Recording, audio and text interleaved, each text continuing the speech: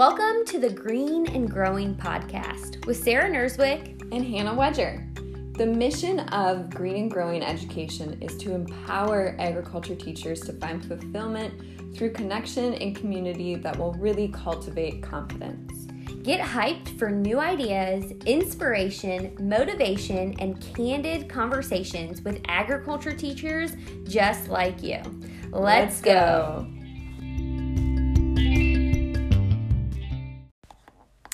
Hey friends, it's Hannah here with an episode of Minivan Chronicles. I don't know why I sing like that. I just posted an Instagram reel of me doing the same thing. I'm not sure why I do it, but I do. I wanted to talk to y'all today a little bit about encouragement and specifically talking about student encouragement. There are two different books that I've been reading. One is Mindset by Carol Dweck and the other is Dare to Lead by Brené Brown. And some of the ideas from both of those have really struck me. It really made me think about, especially during this time, how are we encouraging our students to show up? How are we encouraging them in our classes each day? So this is the most recent thing that I just was listening to in Dare to Lead by Brené Brown. And if you don't know Brené Brown, she is a shame researcher. So it's kind of an interesting thing to research, but she really looks at it in various different lights and how it impacts how we interact with people. And so she was talking about how shame is a tool that is used to compare, and we see that show up a lot in the education system of this is what a perfect assignment should look like, and yours is not there yet. And that's just one example. There are a lot of different ways that students get compared to others or compared to one another. And that tool of comparison in the education world, or just in general, has the friend, it brings along shame.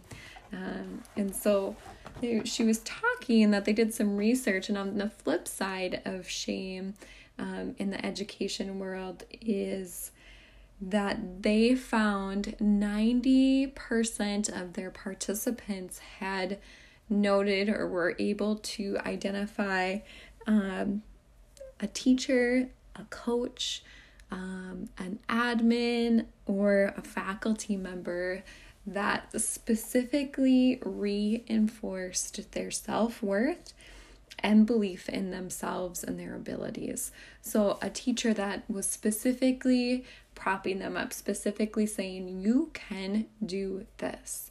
And so that number was just striking to me, that 90% of the participants, and it wasn't an education specific group of people. It was, hey, name someone that has impacted you, that has reinforced your self-worth. And 90% of them were able to name someone in the education world. Which brings me to this really important piece that we as educators need to be thinking about. And that is that school leaders have a tremendous power and influence. And how they use that changes people for better or for worse. And so I can think about, I will never forget my pre-calc teacher. I struggled in pre-calc. I ended up needing to get a tutor. It was not an area that I enjoyed learning. And just really had struggled through a quarter of pre-calc. And I remember one day the teacher had said to me as I was struggling through my homework and had asked the third or fourth question of the day, I just think you're one of those students that doesn't get math, and it might be wise for you to drop this class. And I remember that stinging, and I still to this day can see her face, and I can see what the room looked like. And I can remember thinking like, yeah, you're right. This isn't for me. I don't want to be here. You don't want me here. So why am I here? And I got a pass to go to the counselor's office and change my class. And I wonder what it would look like if that was different. If she were to say, you know what? You are one of those kids that puts in the extra work and has some struggles, but really comes out on the other side of this, is able to understand it, leaves this class with a good understanding of what calc is like. You are one of those students that has to do a little bit more work to understand it, but when you do understand it, you understand it well. I just wonder what it would look like. Like, I have a feeling that if she were to say that I would be on a different, or would have taken a different path in my math career. As in college, I ended up having to take like college algebra and some lower level math classes to build up to what I needed for my prerequisites, because I was not able to enter into the classes that I needed to immediately. So I just found that finding and Brene talking about the school leaders having so much power for good or for bad, because I remember that like it was yesterday. And on the flip side of that, one of my agriculture teachers,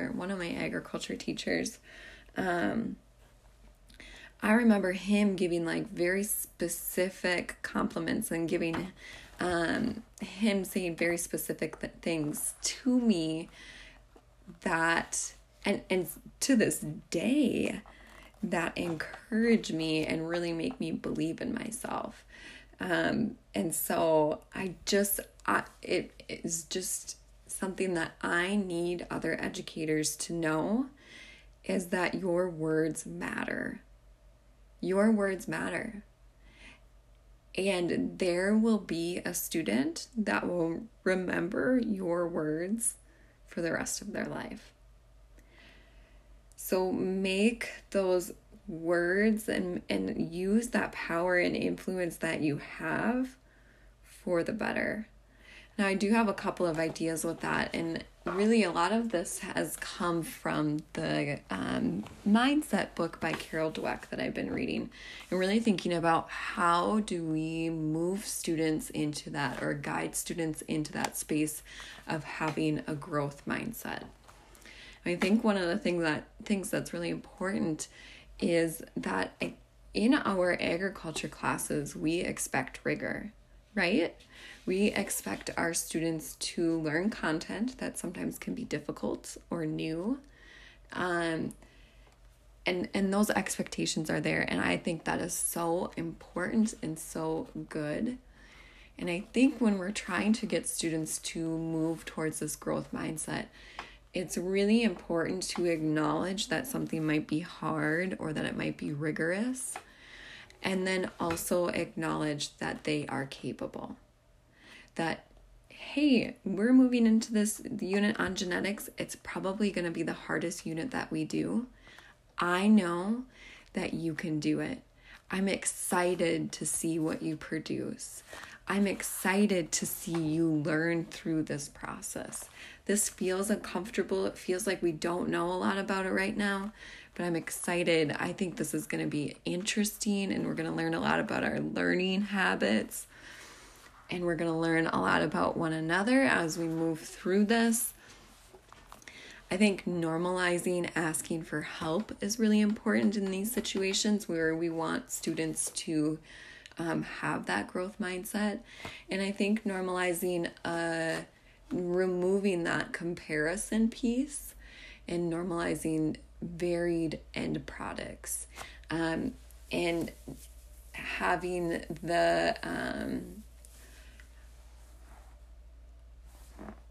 the student engagement piece of like, this is what I produce, but then also with that growth mindset, you want students to be able to reflect and say, this is where I was, this is where I've come.